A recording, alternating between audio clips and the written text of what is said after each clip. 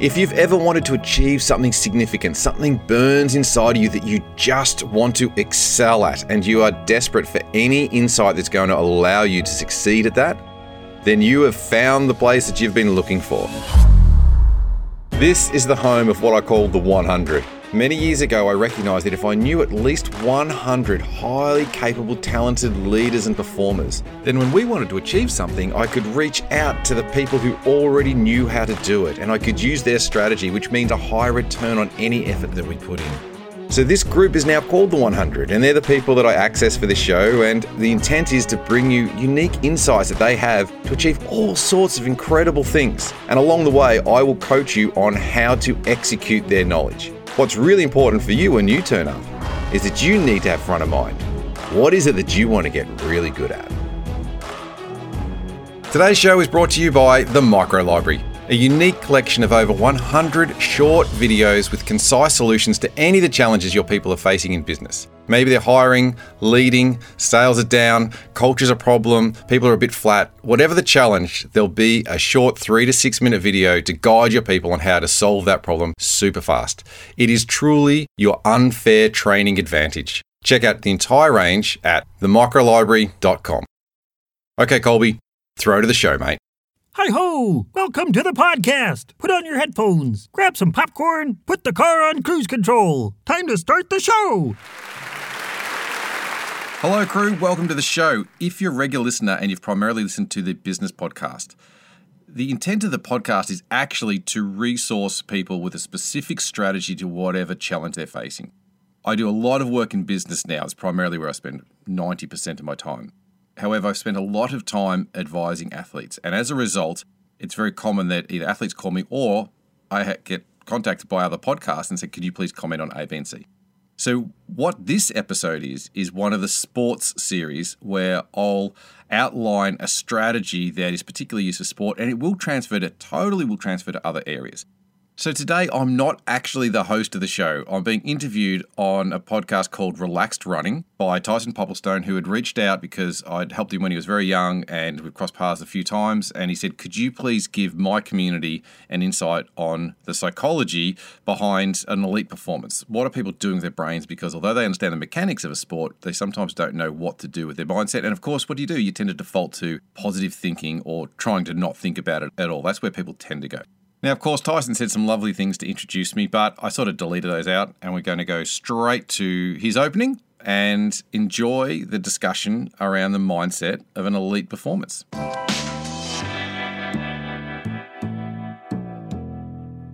Well, just as a way of introduction to the people listening to this, the first time I ever met you was when I was in year 12. It was 2005, and I was at a school camp. I can't even remember the location that it was, but we had what I just assumed was a motivational speaker coming in. And I wasn't ever really into just the motivational kind of stuff, but I met you and you were up there, and sure, what you were saying was very inspiring, but it was backed up with like a lot of practical steps that you were offering the people that you're working with. And I remember leaving there because I was the kind of guy that I was a middle distance runner, very passionate about it, obsessed with the training. I love to put in the hard work with all that kind of stuff, and always fascinated by the role that mindset played. And I remember just leaving this camp going, oh my gosh, there's so much more potential for improvement, which is above and beyond the running training side of things, that it sort of got me really excited. So I'd been wanting to do a bit of a mindset session or a mindset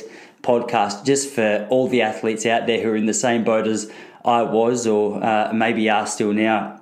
And I couldn't think of a better man to do it. But I don't know if you have a memory of that camp, Dobbo. It's gone back a long time now. I've got a better beard, and I think so do you since back then. But man, do you remember that camp? Do you remember what it was about or where we were at? I don't. No, I don't specifically. If I knew the venue, I would. I ran so many of those programs, and I've actually got a fairly good memory. So if I saw the venue, I'd be able to quickly bring it back. It's funny how everybody's got something they can do. You can probably remember every race you've been in and the different legs. I tend to, I can usually remember, if I see a venue, I can remember the audience. I remember where everybody was sitting. I do know that on that program, though, you said that I called some guy out because he was just giving us grief. And then I think that's where you said it changed, because I stopped being a fluffy person up the front and I started swinging punches, and everybody realised I wasn't to be trifled with. And it wasn't because I was mean, just that nobody calls people out and just said, mate, you've been a dick. Like, yeah, man, I've got a very good memory of it. We were, it was actually on your return visit. So at the start of the year, we had the school camp, and then you actually came out to Gippsland Grammar in Sale and ran a session. I remember you running the session in the big auditorium, and I was sitting next to the bloke. His name was Lancey. And he had a reputation for being a little bit mouthy, a little bit lippy, and I thought, I could see you up the front, and you were very focused, but I saw you just keep sort of turning your attention in that direction, and I was thinking, oh no, I've got a feeling Dobbo's going to call him out. And then in front of everyone, he was gone for about half an hour. You go, mate, we're not here to fuck around, and he goes, oh, and I was like, oh. And then he was like, he just went dead quiet, and the rest of the room was like, oh, we've got to pay attention now. And it was just, it was amazing to watch, because I thought, as you say, not many people call people out on their behaviour. You just sort of push through, and it's awkward and uncomfortable for everyone. But I tell you what, it squashed any troubles that you might have had for the rest of that session, and certainly made it memorable for me. I'm talking about it 16 years later. There you go. Well, actually, I had so now a lot of my work, although I've helped a lot of athletes achieve some pretty significant things, which has been really enjoyable, a lot of the athlete work has been passion, has been an interest. So I was like, you kind of get to test whether or not you're capable. And I like being around people who are really hardcore going for something, because it's just seems like a good use of time to me. But recently, my work is with executive teams, and pretty much the same thing that happened on your camp happened recently, an executive meeting. I'm in the room with about 4 executives. These guys are all on 400K plus, right? These are no schmucks. And there's about 4 or 5 in the meeting room and about another 4 online. And 2 of them were clearly working on their computers online while they were pretending to be in this presentation. There's a dialogue, a meeting. And I just stopped, and I just said to these people, let's just call them Tom and Sarah. I said, Tom, Sarah, you both guys look like you're doing something. If you are, that's totally cool, but if it's coming across as if you are. And they were like, oh, no, we're not focused. Anyway, the CEO came up to me afterwards and he said, oh, my God, Dobbo, the talk of the town is that you just called out the 2 really senior people. I said, no, people haven't stopped talking about it. And so it was interesting, because that's actually the ingredient, is the accountability. It's people are sitting in there. But one of the questions I've always got when I'm working with any community is, are you trying to look good or are you trying to be good? And they were trying to look like they were being executives. But I'm like, be an executive and focus, or get the hell out of the room, because it's not helpful. And another term I've always found I live by is that people pleasing is a form of assholery. Like if you're pretending that you want to have coffee with me, or you're pretending that you're interested in what I'm saying, and later on I find out, that's really offensive. So if you're not interested, then get out, and if you are, then get on with it. But make a call and stop pretending to everybody, because it's not helpful. It's so refreshing, man. I can only imagine how many Zoom calls have been backed up with a lot of seasons of Heist or whatever it is that you're watching in the background, getting through. It must be confronting for anyone on the other side of that. But it's fun, especially in the running world. I always find, I've had a couple of really good athletes on the podcast, and there seems to be a correlation between not in all cases, but there's definitely something noticeable with the athletes that are very, very good at what they're doing. They also seem very good at just being quite direct. So the former Australian 1500 metre champ or record holder, Ryan Gregson's his name. He's very straight to the point. He's very clear. He's very decisive. And I really like it, because you feel like you always know where you stand with a person like that. And I've noticed a bit of correlation, whether it was Steve Monaghetti or Lee Troop or Ryan Gregson, is these top Australian athletes, they all seem to have that, all right, I'm going to tell you exactly where I'm at. And I always wonder with things like that, whether it just helps you just jump through a whole lot of fluff and a whole lot of just excess crap that you don't need. You don't sort of need to be fluffing around in. So, how do people respond when you approach them like that? Because I can imagine it's fairly confronting to be called out on your BS. Well, it's tricky. The senior person that's hired me usually has no issue with it, because if you write an email to a senior person or they email you, they are very short and candid. They don't do any of the hi, how you going? Hope you had a good time. How was your weekend? It's very it's very focused. And it's not mean. It's clear and it's candid. Right? It's not honest, because people say, oh yeah, we're really honest. Well, you can't be honest, because you can't have honest as a value, because nobody's pro dishonest. And nobody wants to be dishonest, right? So it's about being candid and we're clear. So the senior people never have an issue with it. Sometimes they'll say to me, geez, I've got to go clear that up. But it's really because they weren't having a difficult conversation and I've had it for them. But that being said, what we're talking about is a very small part of, what I bring, and usually there's a lot of value. Occasionally there are some people that, the thing is that I'm not mean, I have a kindness. So when I'm saying it, I'm not trying to crush anybody. I'm just bringing something to a head that everybody's wondering. And it's actually taking up mental energy. And I pay attention. If I'm using mental energy on this, I'm not using mental energy on the task that I actually want to achieve, and nor is the organisation. And it's very unsettling when you're working on something significant, to be putting your best forward and feel like people aren't paying attention. So, and I think those people that you mentioned, for them to achieve what they're trying to achieve, which is so unbelievably difficult, it's so rare. It's like a running technique. It needs to be highly efficient, no excess energy used anywhere, including with communication and focus. And some people find it a bit challenging. But generally, if somebody wants to achieve something, they're very open. They're quite happy with that candid conversation. They find it quite refreshing. Yeah, it's a really good point.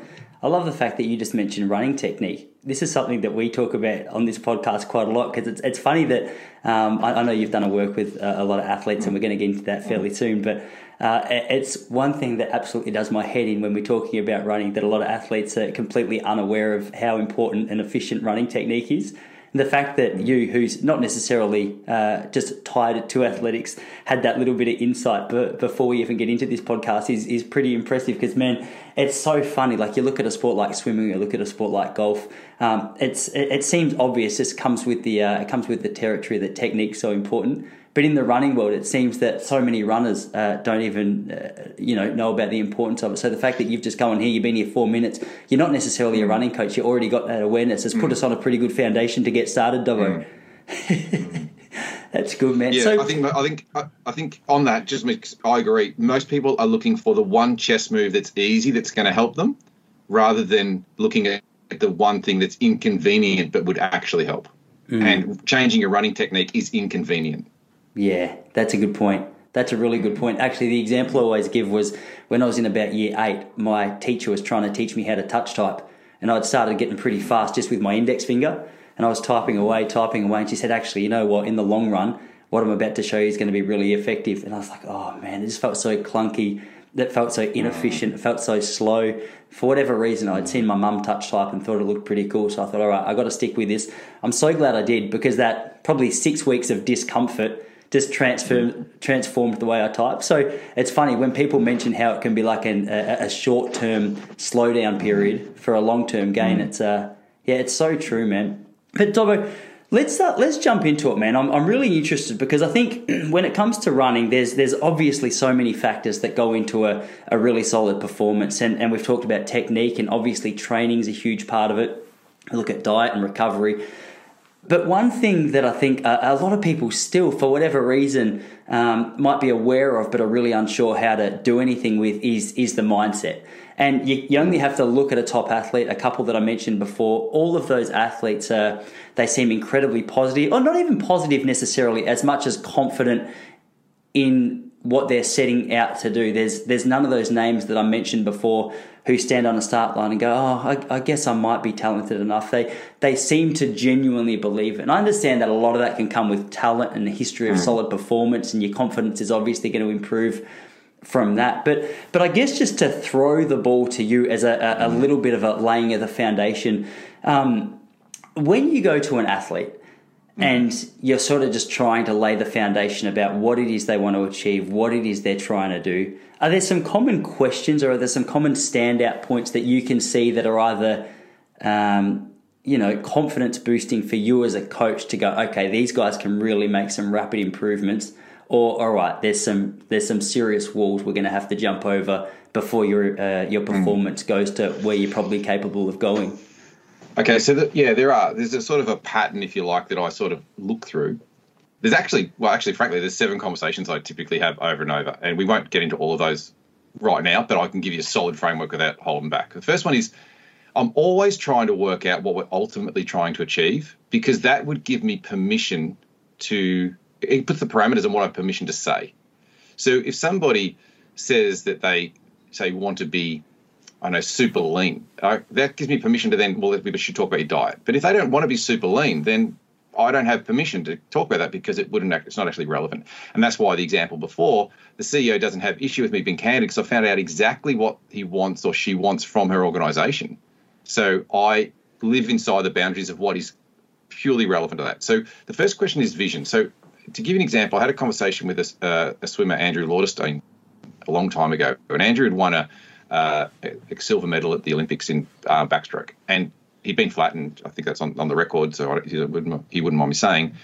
And so another swimmer that I was advising, Matt Target, invited me to, he said, listen, Andrew, I didn't know Andrew at the time. He said, he's a bit flat, maybe we could have a chat. So we go out for cigars and a whiskey, and back then I didn't do either of those, and it was a bit difficult to build the rapport. I was coughing away.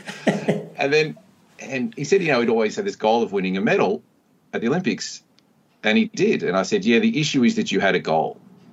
And what usually happens with a goal is once you achieve it, you stop.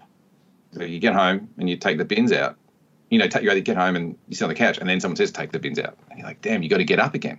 And so many people with their fitness and training, they want to win, an event. And at the end of the event, they don't continue training or they slacken off because they don't have a goal, not a vision. And a vision is what would you do over a long period of time with your sport or with your body, whatever, or the company. And he said, what would that have been then if I had had a vision? I said, to die an icon of the sport. So then he would have just kept on swimming. But his goal was to get a medal, and he got it. And he got it so quickly at such a young age. It threw him. And it takes a while to pick your next goal. So the first thing I'm always looking for is what are we ultimately trying to achieve, and can it have some longevity? Depending on the order of things, but I'm always trying to check is it a skill set issue or is it a mindset issue? A lot of people, when they think it's a skill issue, or let's reverse that. If they think it's a mindset issue, it's often a skill issue. And then when they think it's a skill issue, it's often a mindset issue. Not every single time. The classic is the golfer. He says, I can play 18, I can play 9 holes, fantastic. And I'm on the 10th and I spray a shot. And then, I get so angry with myself, and then I spray another one, and I lose it. So I'll say drop 10 or 20 balls down and say, well, hit them at the pin. And say maybe 6 out of 10 balls land in the pin. I say, no, you see, your skill is a 6 out of 10 golfer. The skill becomes an issue. You get mad, but you don't actually have the skill to hit the next shot straight. So it's not a mindset issue. Now, there's other times when the skill is actually there, and I can usually ask that by, have you ever run this distance before? And I said, yes, okay, well, the skill's there. You can run that distance in that time frame. So why are we having some doubt? So therefore, it's a mindset discussion. So I'm always trying to check, are we actually dealing with a skill issue or a mindset issue? And then that chooses the path of what we need to investigate. Yeah, it's a really good point. I love what you were saying about goals versus vision. And there's an example. I was just talking about him in a YouTube video I made the other day because I'm starting to get excited about the men's 1,500 metres in Tokyo. And the reason I mentioned that was because the 2016 Olympic champ in Rio was a guy named Matt Centrowitz. He went out, wasn't necessarily the favourite, though. He was a good chance. Went out, won it, first American in, I think it was 40 or 50 years that had won the title. And he'd been so consistent for years and years and years. Every time he was on the start line, you'd go, okay, this guy's going to have a good race. He was fit, he was talented, he knew where to place himself, he knew how to finish. It was impressive to watch. And almost like clockwork, he won the Olympic gold medal, came out the next year and just could not win a race. But not even win a race, he wouldn't even finish in the top 5 or 6 just in the US in races that he would have just dominated. And I think I'd possibly heard you speak about something like that before, though I couldn't have put the goal and vision title on it. And it was really interesting just to see such a rapid decline in performance. And I remember wondering, how much of this had to do with his Olympic gold medal and feeling as though you've just achieved everything there is to achieve in the sport. What's interesting, though, was the first time in about 3.5 years, this year, he's come out and started just running pretty well again. He started to look a little bit more like his old self. And I think I wonder how much of his perspective on what he's trying to achieve has changed. Like when you hear about a story like that, I guess that doesn't sound too surprising. You've got Olympics on the horizon. All of a sudden you've come back to form. I guess for him that could just be another goal. But the idea of it being something far greater than just one Olympic gold medal, I guess would light up a bit of fire in your belly to get out and start running well again. Yeah, and especially those of us that are not don't have that goal of, say, being an Olympian, or perhaps you enjoy running, and like I'm 48 now and just had a couple of kids, and I don't have the time or the body that can run like I used to, but I used to love running. So it was like, 2 or 3 times a week. It was 5-7K. I really enjoyed it. And I enjoyed it because I felt great. I never actually necessarily was trying to, hardly any organised runs at all. But I enjoyed it. But if you're the kind of person that has gotten fit for a run, then it's difficult when there's not one on the horizon to just be active. Or if listeners are tuning in now and they find they're going up and down, sometimes it is worth reflecting on what the vision is. So my one now is that I don't ask the question what I want to achieve. I ask the question, how do I want to live? So somebody might say, I want to, say, weigh 80 kilos, right? Well, you might get to 80 kilos and then you're like, I achieved it. But if I want to live at 80 kilos, that's a really different way, a mindset in the way you manage yourself. So for me, with my running and my body, I just want to be able to say yes. If somebody asks me, do I want to play basketball or tennis or go for a run, I just want to be able to participate, in a fun enough way. I don't have to be the best, especially my time doesn't allow for it. And so I've just chosen how I want to live. Mm. And some of that example you before, you would have had a goal, and it's not even smart to always be at your best because you get tired. It takes a lot. I find that vision is really important. I think about lifestyle, especially for the people. They've probably got a great range of ability, and you go through patches where you can't be your best, and you start to feel bad. And this is one I always watch for. If you start to feel like start saying to yourself, "I should," I should get out there again, or I should time that, or I should sign up for a race. That word "should" is someone else's agenda. It's not a pure drive. It's not internal. So we need to listen. What do we really desire? And if you'd like to sign up for a race or get a coach or get your diet sorted, then that's a totally different motive. So you're trying to work out, does this, as you choose, is this guy, as you mentioned, he may have just shifted his goals for a while, and that's okay. But you're looking for some sort of pure motive. Yeah, it's a good point. It's amazing how many times in my own life I'll start doing the shoulds, and I'll look back and think, hang on a second, why aren't I feeling any joy about this experience I've just had? And it's because you've just got this constant thing which you shoulda, coulda, woulda achieved if you were living by someone else's standards. But one of the things I'd be interested to pick your brain about, Dobbo, as well. Before, I don't want to take us too far off track, because I know you said you had 7 kind of conversations, and I'm sure there's a lot of sub points beyond what you've just said. But when it comes to, I guess, targeting a vision for your life and getting beyond, just a couple of the goals that you'd been setting for yourself, one thing which I've experienced personally, and also chatted to a number of people who seem to be familiar with what I'm explaining, is this idea that, okay, even if your vision for your life is a little more simple, it's not going to be as an elite athlete, which you might have always dreamed of being. A lot of people seem to struggle with the realization that their skill set might not match the dreams that they had of, say, running at an Olympic Games when they're not talented enough to run at Olympic Games. And it can be a little bit of a transition period between, okay, so here's my skill set, here's my ability, but this is the dream for my life. And it doesn't look as though I'm going to be able to actually live up to the dream that I've had. That can be quite disheartening for someone to realise. Like, that realisation can strip a bit of motivation and enthusiasm for what it is that they're doing. Like, have you got any tips to navigate that realisation? Yeah, that is brutal. It's a brutal experience to have desperately imagined something and designed it and planned for it, and essentially be getting there through no fault of your own. It sometimes can be errors that we made. So the way I think about ability is that there's a sliding scale. Imagine a left to right scale. And at one end there's bloody miserable, and at the other end there's world class. And everybody has a range on that. So, and a range, an academic example is easiest to explain. So in maths, for example, a B might have been a very good grade for me. And A, other people got, and, smashing perfect scores and being a genius is world class. I was when I got a B because it was the best I could deliver on that subject.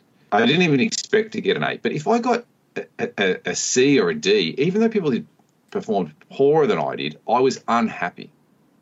So the first thing I'm looking to assess personally, or I pose to people, is have they performed at the maximum of what they're capable of?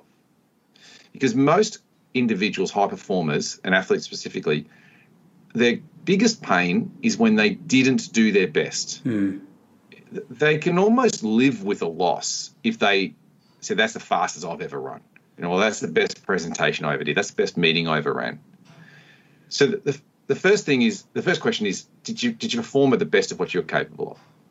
Now, some people say no, they didn't, and that is to be discussed. But some people say, yes, I did, but it still didn't go my way. Well, the next question I ask is, did you put yourself in the best position for something to go your way? Because when we're on the blocks, the starter's gun goes and similar, there is an element of luck. And I don't presume that I should plan on luck. But if something's going to go my way, I want to make sure that I was ready to capitalise on that moment. Mm-hmm. So that would be the second question. And further, I'd always like to check, do they know what the actual levers are, the actual key activities that would get the outcome? Because sometimes people really think they've done a great job.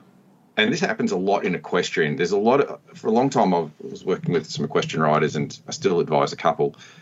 It's very common in equestrian that they'll do a routine in dressage and then be judged, and then the rider is so furious because they think the judges have got it wrong. They think they've scored them harshly. It's not fair. I'm better than that other person.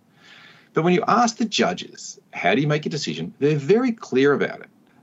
But then the rider will often be dismissive. Oh, that's ridiculous. And they won't listen to how it's actually judged. What are the actual levers?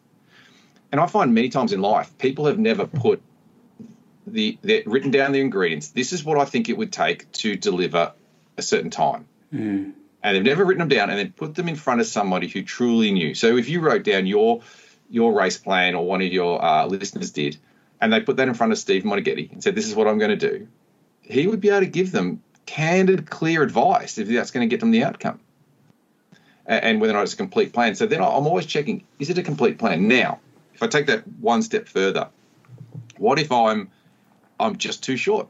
I just have too short a stride and I wanted to be the best in the world. Then often what I have to point out, and it doesn't mean it's necessarily easy to do, is this person has huge passion, huge talent, huge drive. They pick the wrong target.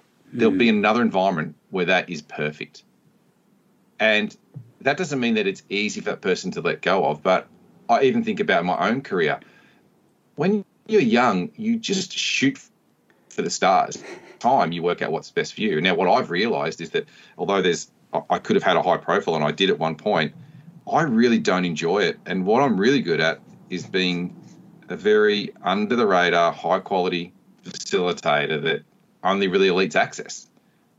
But at first, in any industry, you'd think, oh, maybe you need to be famous, or maybe you need to have, be billing billions of dollars or millions of dollars or build a huge company. I think the other thing that we have in the community is we always talk about 10xing everything as if that's success. You need, gazillion followers. It's like, it's all crap. So it takes a while to mature your clarity. And so that would be the conversation of having someone. Can we pick a target that success is almost logical for you there? Yeah, it's truly difficult. I have a lot of athletes go through this. They miss out on the Olympics, and there's a lot of pain. Yeah, it's a really good point, Dobby. There's a lot of good points in what you just said there. It's I think the most difficult part is just that realization, isn't it? Just going, okay, so the skill set's not quite enough for where it is that I want to run, and sort of once you move past that particular realization, you can still make massive strides towards like a slightly adjusted goal. Is that sort of what you're saying? Yeah, I think what I'm looking for is, who do I want to be? Who am I? So when I turn up, if I'm fun, then it doesn't matter if I'm doing stand-up comedy, or if I'm a beers with friends, or I'm playing with my daughter, then fun is my brand and how I handle myself. So I'm looking for an identity, a way I conduct myself, rather than an outcome. So if somebody considers themselves world-class, and they're world-class in whatever environment they turn up in, Now, a world-class performance isn't necessarily meaning victory. We've all seen those people who have got an injury and they still cross a line, and we say that has such character and class. We respect it. So victory isn't the only way to be measured. But I like to have people clear on their brand and who they want to be. I think that's super helpful in that circumstance, and that would be the conversation I'm typically having with people. And the easy way to do that for listeners is just pick 2 or 3 words you would like to use to describe yourself. It's not how you presently describe yourself. You would think about your vision, and you would ponder, okay, if somebody achieved that, it's not me, somebody else achieves that, what 3 or 4 words would I use to describe that person?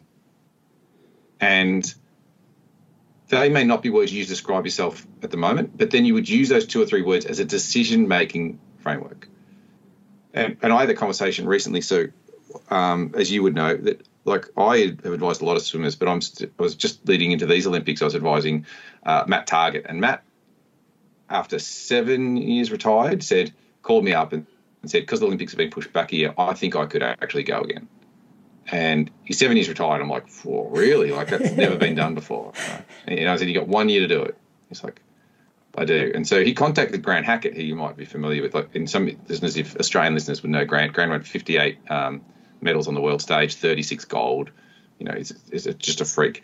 So Grant and I would advise Matt for 30 minutes every Friday morning, and he would just show us his training plan, what his challenges are, what he's navigating. And we did exactly this at one point where we were looking at what we're ultimately trying to achieve. And I said to Matt, what 3 or 4 words do you think you'd need to be? And I don't remember what they were, but he just jotted 3 down. And I said, well, let's put it in front of Grant, because Grant's done this. And so Grant, look at those words, and he said, well, no, I would be A, B, and C. And he offered 3 other ones, which were completely different from what Matt had on the radar. And it was eye-opening for Matt. It wasn't offensive. He's like, wow, I was looking at it from my view, but I haven't done it. I need someone who has done it, who can tell me. And Matt missed out by a fraction of a second, like a third of a second, and we didn't do it. And even now we're asking those questions like, did we put ourselves in the best position for something to go our way? And we actually haven't debriefed it yet at this point, but I'm really proud of Matt. It was phenomenal effort, and somebody will do it one day. A fraction of a second. We just missed it. After 7 years out of the sport. It's funny, isn't it? I guess that comes back down to perspective, because I hear that and I go, oh my God, that's a pretty bloody good effort. But I guess when you try your goals to make that team, it's a bit more disappointing. And especially training in a private pool in somebody's house. They had a house down because he was living in LA and he could not get to a proper full-length pool. So he's training in a 15-metre pool or something. And then even when he's in hotel quarantine, he got an inflatable bath and just an inflatable pool, and just to keep the feel of the water, just would fill it every day and swim. And in case they took it off him, he had a second one to go. But the lengths that we had to go through during COVID year was madness. To get there was remarkable, but you still want that thing. And there's that transition for all of us that you're like, well, what are we going to do now? Like, who are we? And are we proud of ourselves? And do I just rationalize this so that I feel better about things, or do I take a hard hit, and which one is appropriate? These are very common human things to go through. They're not just the elite athlete. It's just a bit more tangible when someone's got a very clear goal. Yeah, far out. I love that story about the blow-up inflatable pool in the hotel quarantine. It's been a tough year for a runner because obviously competitions have been cancelled. I can't imagine how hard it's been for a swimmer, because you can't even really get to the pool to do your training, the usual kind of training anyway. Yeah.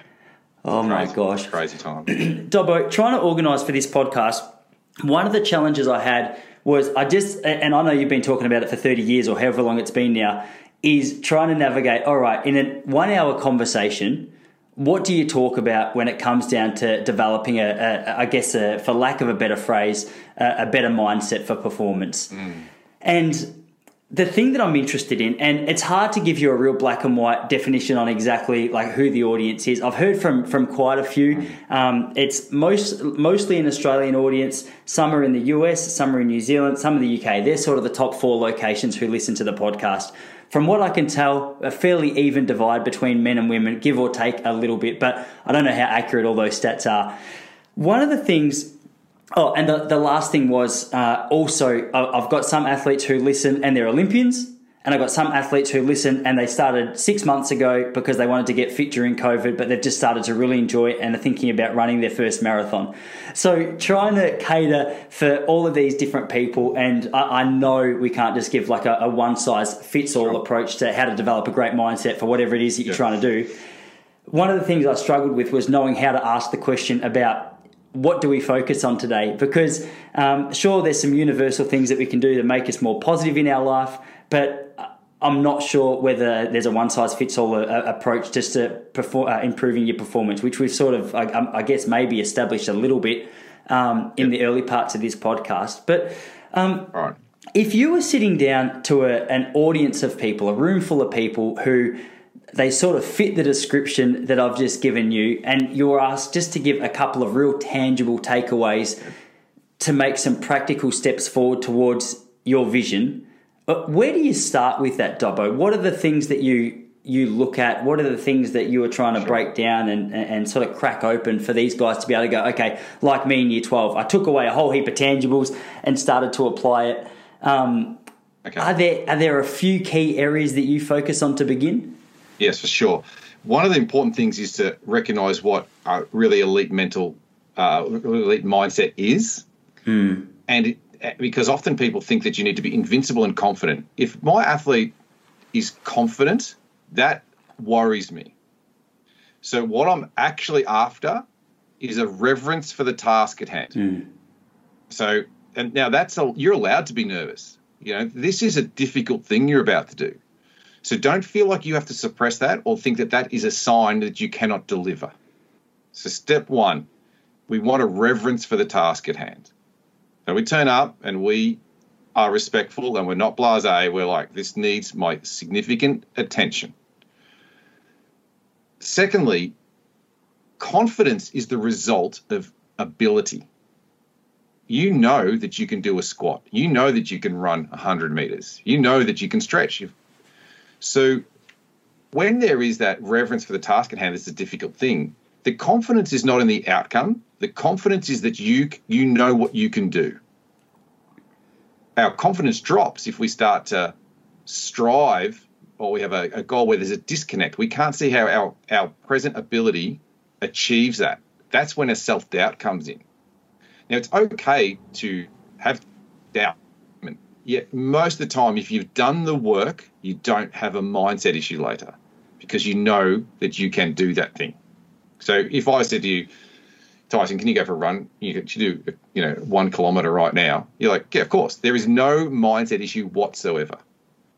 Now, when we're starting to push our ability, we get to a point where we're starting to set objectives that might be just outside our skill set. So there can be a confidence issue. But once again, I try to work out what skill is missing. And if I address that skill, then I don't have a mindset issue.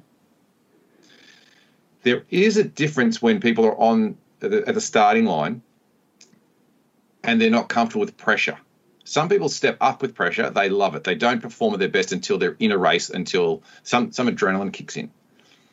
But there are many people that don't respond well to pressure. They go blank. It's as simple as when the waiter comes across and asks them what their order is. They just can't think. And so my wife would fit in that category. She will always read the menu before we get there because she does pressure. It's not that she can't order, but she orders the right thing, the best thing in advance, right?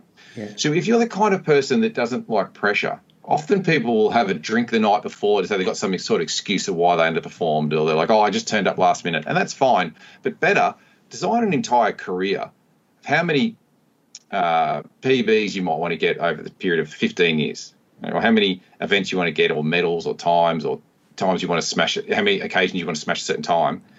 And and that way you've got 15 years, work out how many races are in that time. And every one of those is a chance to do it. So the longer you've got a career, the more chances you have and the less pressure there is.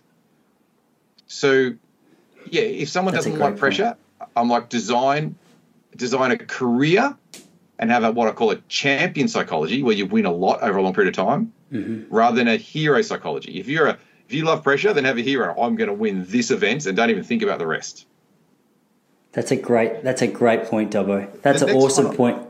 If it makes sense, right? It's a completely different game plan. So I had an athlete years ago, had this problem. They just kept on losing and they were easily fit enough. I could tell it wasn't a skill issue. And I said, look, let's work out what you want to achieve over 10 years. We did. We worked out there was about, there must have been about 30 events a year. So this, and for the particular sport. And that meant over 10 years is 300 events. I'm like, well, how many would you have to win or medal in to be considered a champion? He said, probably 10 to 15. I said, of 300, it's easy. That is a really good point. Right. So he wins the next event the next weekend. He didn't pay me a cent. It was just a passing conversation over a drink at after a conference.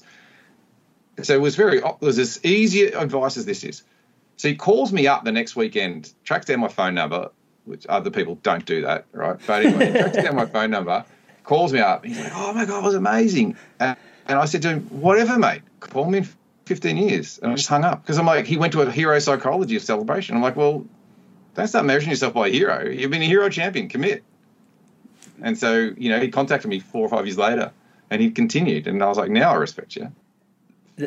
I love it, man. I love it. So I didn't know if I was about to cut you off there, so I was just pausing awkwardly for a moment. Were you about to say anything else, Dobbo? It's hard sometimes with Zoom because I don't know if it's a lag or whether the point's finished. So I don't want to cut you off if you got more to say. But man, I can almost feel a weight lifted off my shoulders on behalf of these people when you explain it like that. Because you mentioned briefly before, like if your definition of you is fun and you're a stand-up comedian, that fits quite closely with what I like to see myself as. I started stand-up 2 years ago, Dobbo, and I've become obsessed with it. But what's fascinated me about it is, and I think you just explained it beautifully with the athlete example, is the pave to success in stand-up comedy, whatever that success looks like for you, is pretty much, for a lot of people, it's just keep bombing until you gradually bomb less and your bombs are less horrific. And then, you know what I mean? You gradually build up like that. Because the idea of going out, a couple of times a week and just everyone's a home run, I've never heard anyone, whether it's sort of Dave Chappelle or Bill Burr or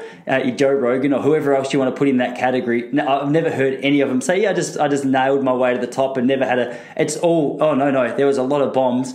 But like you say, if you've got, say, 1,000 gigs over a 3-year period and, 200 of those need to be incredible for you to take the next step in your comedy, it's so much more reasonable. It's so much more... it sort of breaks it down into bite-sized chunks. And I wish someone had told me that when I was a runner, because I think I went into each race going, okay, this is sort of the be-all and end-all. If I want to make a breakthrough, this is the day that it has to be, it's probably not only highly unlikely, but just adds a whole new element of stress to what you're about to experience.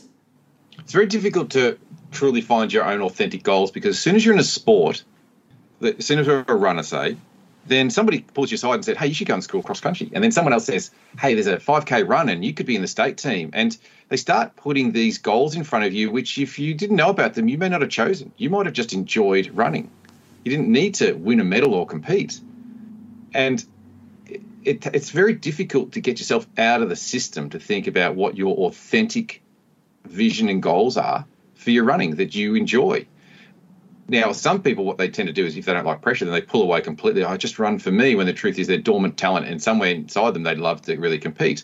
So that's when, that's where the conversations I have is, well, how do we find a way for you to be loving this and to tap into what you're really capable of and deliver on that and feel good about yourself. And a large part of that is, am I happy with who I am? And I'm happy with what I've done with my talent. That being said, what's crucial is that we are making healthy conclusions. Like that's what I mentioned about people wanting to 10x their business. There's when you look on social media, people just regurgitate bullshit cliches. And you look at me, I don't post anything on my social media because I posted what works. People wouldn't believe it. I get so much grief. I even had someone email me. On my website, there's a book to download just called Goals. Apparently it's got a Trump reference in it. I don't remember that, so I'll have to go check and get rid of that. But man, I had an email coming years ago, and the guy said, I came looking for elite strategies, and I think it's a disgrace the stuff that you write on your site, and because the book Goals, it says you don't need them. I said they're a very poor tool, actually. And he gave me such grief in this email. So I don't usually email people like back, but I emailed him back and said, mate, isn't it interesting that you came looking for elite strategies, and when you found them, you didn't recognize them? Because I don't regurgitate the same shit. And so people need to, before they assess, I feel so bad about what I did in my life, you've got to really ponder if the mental distinctions of what you think's important, if it's accurate? You know, is this a true human way of looking at it? Is this? And for me as a coach, I've always got to work out, how do things actually work? So if I don't understand how it works, I can't get the outcome. So sometimes people make these negative conclusions and they say, yeah, I'm a failure because I didn't win an Olympic medal. I'm a failure because I didn't win that race. I'm like, really? Like, a lot of my distinctions are helping people make accurate conclusions about the situation they're in, so that if they deserve to feel pain, that's appropriate, but I also can avoid pain that is just invented because of a poor internal dialogue. It's interesting, man. Like, I think the same argument can be made with training. Like, you look at the training of a bloke like Steve Monaghetti, and it's not rocket science. Like, you sit down and he walked us through his whole training program when he was here. He said, okay, Sunday was a 2-hour run. Monday was 2 runs. Tuesday is a session. And he walked it through. And I think if you look at it on paper, you go, no, like, that's not going to make a difference. Like, how's that going to work? Like, it just looks too simple. And he says, yeah, but combine that with extreme talent, extreme consistency, and 25 plus years, and see where it takes you. And I thought, it's a brilliant way to put it. And I often think that as well. When I look at, like, if I read, if I'm flicking through quotes, or if I'm reading something from Thich Nhat Hanh, who I love, or I'm reading through like a Christian author, or just any of the big religions, when it's broken down and just boiled down into bite-sized chunks, a lot of it that's aimed to make a practical change to the way that you live your life does sound very simple. But when it comes to the application of that stuff, so often it's so easy to jump past simple, because you've set this illusion in your mind that to be happy or to be free or to enjoy your life or to reach your goals, you have to come across some secret ingredient, where it's probably more a combination of what you were saying, like recognizing your skill set and then having a vision for your life, which is combined with, the right work to get you there. Like, is that something that you wrestle with a lot? Because I think in the mindset scene, a lot of what I hear, there is a lot of cliche, as you say, but a lot of the stuff, whether it's coming out of Buddhism or wherever, you go, hang on, that sounds so simple that I don't even think I'm going to try it because it can't possibly be that easy. 100%. So in my job, I can fix problems very quickly. Now, I think many people who are experiencing their role can. So often when people hire me as a consultant to their business, they say, how many hours, will I get? How many contact hours? How many times will I see you in the office? I'm like, if I can fix your problem in just 3 minutes, do I need to be in the business all day? Like, and so, but people want a report written. They want this complexity, but people make it complex, or if it is complex, it's because when they don't understand it. But I can simplify things in my craft because I've done it so much and I really understand it. But people, even if you look online, if I did a free course on this, nobody would come. They just won't come. But if I have $20,000 course and all these modules and it's really complicated, people go, oh, that's probably the one. People think that the solution's complicated, and it's not. So let me give you like a clear, outright mental focus strategy, right? So my mate, I come home to my house, went on house sharing back years ago, and my best mate's walking out the door and he's on his mountain bike.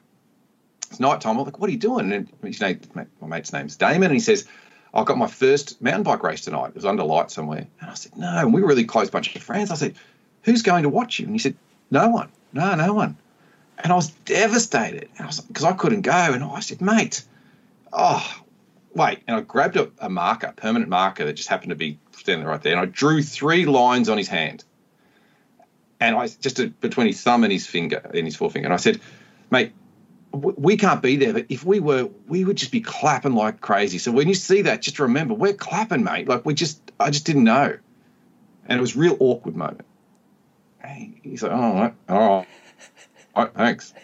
So he goes out and I go to my function and I come in late and he's in his pajamas sitting there having a huge bowl of pasta or something to recover. I said, how'd it go? He goes, oh my God. He goes, you guys never stopped clapping. I said, you just clapped the whole race. And I said, so what happened? He said, well, I was out in the front. He said, I said, what's your first race? He goes, yeah, I just went because you guys were clapping. He said, I just kept on going.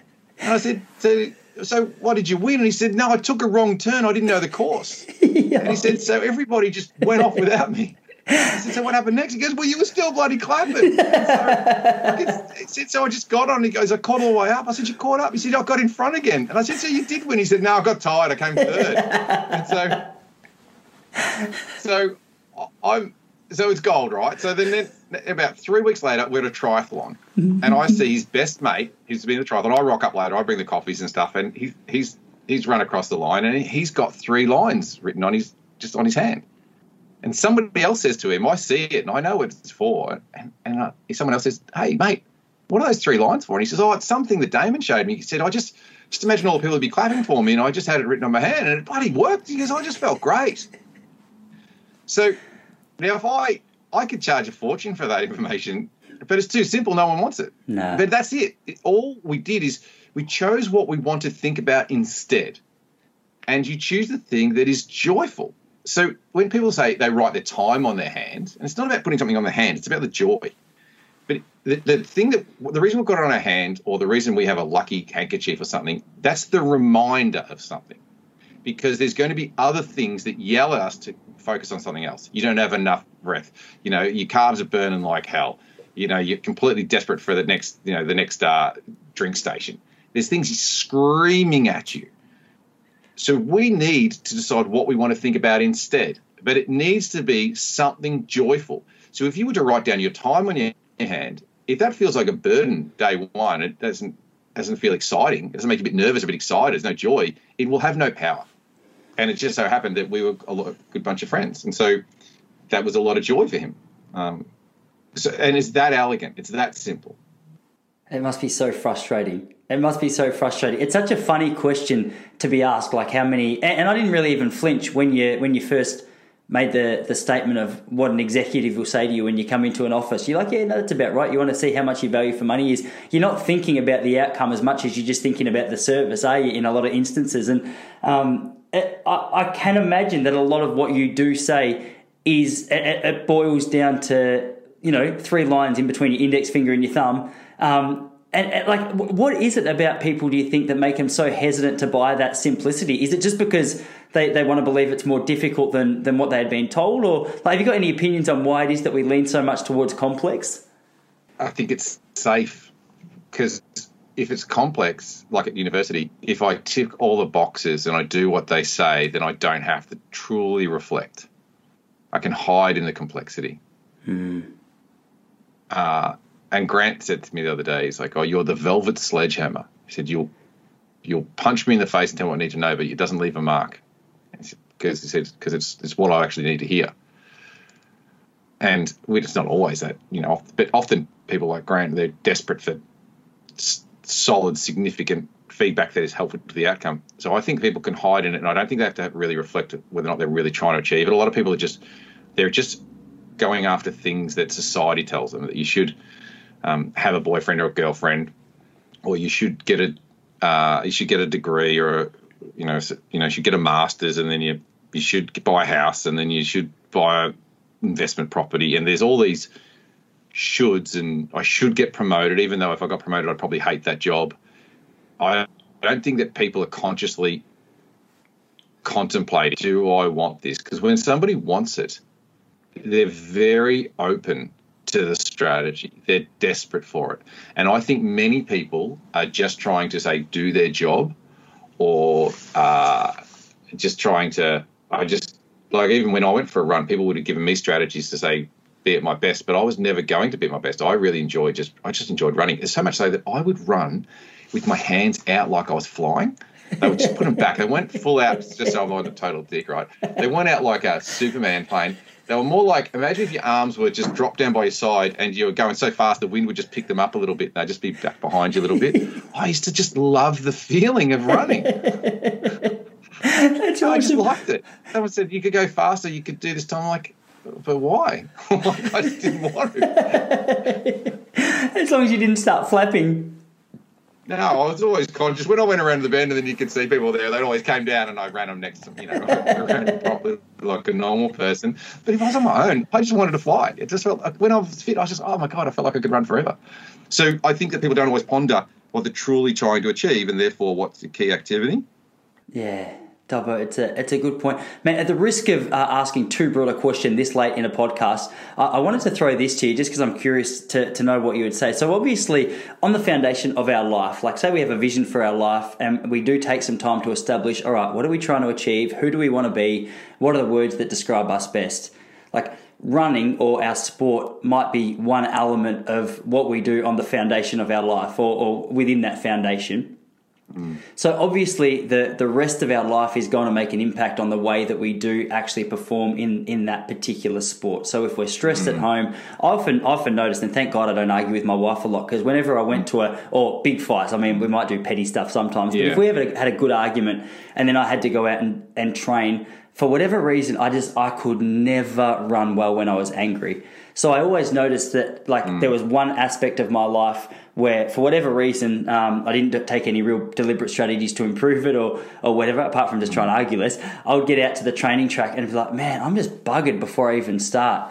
So I'm always curious to know about the impact that the other areas of our life, whether it's our work or our relationships, etc., have an impact on our performance in this one sport that we're trying to improve so rapidly. So if someone was looking at the foundation of their life and going, okay, like what do I need to smooth out? What do I need to... I feel like I'm making this complex in the setup to the question. Are there any simple strategies that people can apply to the foundation of their life beyond, all right, who am I trying to be, that would make a almost immediate impact on their performance in the sport that they've chosen? In this case, running? Yeah. So we do know those things influence it. 100% it influences it. So I find that there's a rule that is true, that is how you do anything is how you do everything. So I'm a bit unorganised at home, that'll probably be a bit unorganised in my running. And if I don't deal with conflict well at work, I probably don't deal with conflict well at home or when I have to have a conversation with my kids. So let's just say conflict with my loved ones is or sometimes like conflict with loved ones is not difficult, but say maybe a difficult conversation at work is very difficult. Then we can develop the skill of a difficult conversation in a non-threatening environment. Maybe I coach the kids' basketball team and I'll try to have a difficult conversation with one of those kids, not to be a bully or anything, but it's just a little bit, it's not as emotionally intense. And I need to learn a skill there. And once I've learnt it, it will transfer everywhere in my life. So what we must do at that point, though, is we must reach out to someone who has the skill. And then we must think about it like if I'm driving from my house to the shops, and I always drive down the street and I always turn left, and someone says to me, do you know you can get there if you turn right? Oh, really? So I drive to the shops and I get to the end of the street and I turn right, but I don't know the next move and the next move, so therefore I go back to my old way. So if I want to address something in my life, and let's say it's a difficult conversation, then I would need to phone someone who feels very comfortable with it and say, I need to have a difficult conversation with the kids' basketball because they all think, they get concerned about everyone not getting the same amount of time or something. And how would you do it? And I would take lessons from that person, but I wouldn't expect the lesson to work the first time. It's like driving to the shops. And I'd say, all right, I'm going to try that and I'm going to tell you how it goes. I'm going to come back. And I'd try to learn it over multiple steps until I'd mastered it. And if you don't master it, then you haven't worked it out. Then just keep trying to master it. And once you master it, you will find that will immediately be useful in all other areas of your life, whether that be having a tidy house or whether it be saving money. That's something that I'm often guiding my clients through. Like the other things that are... we perform better if our house is in order. That's the way I always language it. Is your house in order? That's a good point. That's a really good point. Speaking about house in order, I've been admiring the bookshelf at the back of your house and thinking during this podcast that I'm going to have to make some adjustments to my own because this blank wall has started to look a little bit bare. What do you got back there? It looks like that each of those items have some significance. I think I'm seeing an Olympic bronze medal. Is it Biggie Smalls medal as well? There's a lantern, footy. Yeah, there's So somebody said to me once, Dubbo, you got a really interesting job, but you got a shit office. I like it. And now you do. I thought they were referring to this office you have now. Sorry, yes. No. And so what happened, because I've never valued that sort of stuff. And also, when you have a significant conversation with somebody, you help somebody, there's not always something to show for it. This is Matt Targett's Olympic bronze medal, and he that's a hell of a story. And because he wasn't meant to be in that race. They moved him from one race to another, and he missed out on a gold, and then next thing you knew, we're in this race. So it's a story for another day, but as a gift, as a say thank you, that lives with me. It's quite a gift, isn't it? That is. I was very lucky recently too. Grant said to me, if you ever want to borrow any of my medals, you're welcome to. I was like, sure. So Grant just gave me a bag. He gave me a bag. Swear to God, true, a Versace bag with all these gold medals and silver medals from Athens. Oh Beijing, my gosh. And I was like, I got Grant Hackett's medals, mate. Hope no robbers are listening to this podcast, Dobbo.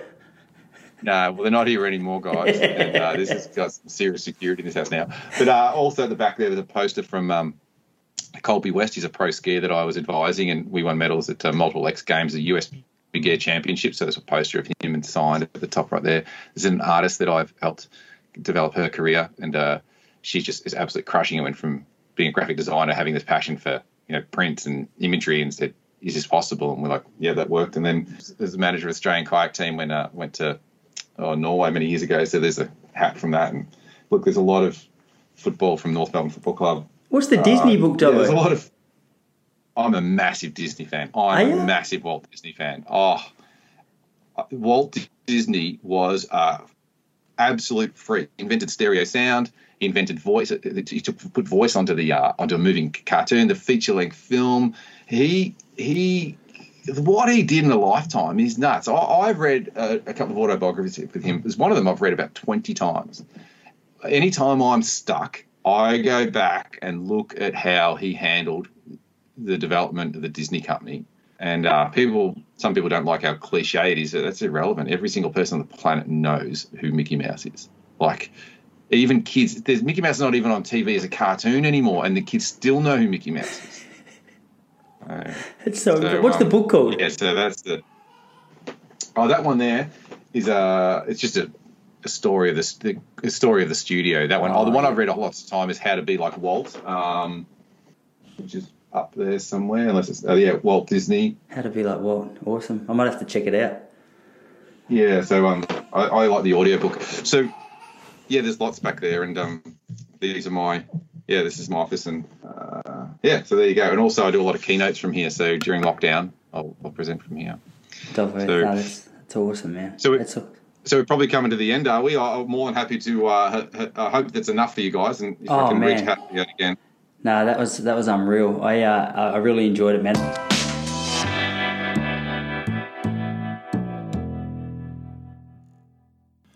Well, crew, I hope that was valuable to you. I always enjoy those sort of chats. I find sometimes I don't necessarily know what I know until somebody asks me. And so I really appreciate those opportunities when people put the questions in front of me. I'm like, oh, that's what you need to know. Well, let's get it to you.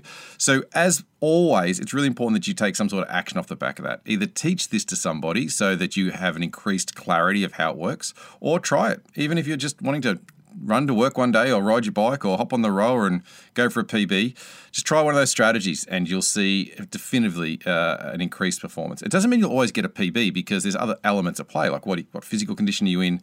Have you just come out of a taper, or have you just done a whole lot of max sessions? But these mental strategies maximize what your body is presently capable of. Always a pleasure, folks. Reach out if inspired. If you don't have a listener number, get in touch. Let it be part of the community. Receive a number so that you know where in this community you are. So when you meet other listeners, you'll be able to say, hey, what number are you? And they're like, oh, I'm that number. And you actually belong to something. If you did want more of the sports-like stuff, the only thing that's presently available on the website is called Coaching for Performance, and that walks you through the 7 conversations I typically have with athletes. There is quite a lot of stuff in the pipeline. It's on the micro library too. There's quite a lot of stuff about performance, but the easy, low-hanging fruit is that audio, so go check that out. And of course, there'll be more episodes on it through here. And if you've got specific questions, send them through, and we'll whip up a podcast episode on that topic. All right, crew. Chat to you later. This episode is brought to you by the 1 to 10 Business Club. It is where many of these recordings come from. It is the community that I coach, and is the best way to get access to all the genius and the melting pot that allow you to liberate the talent and capacity of your business. For more information, just go to dobbo.com.au and look for the right tab. If you enjoyed the show, you'll love Dobbo's other resources. Head to dobbo.com.au to find the exact solution you're looking for. See you next time. Well, hear you next time. I don't know. Until next time!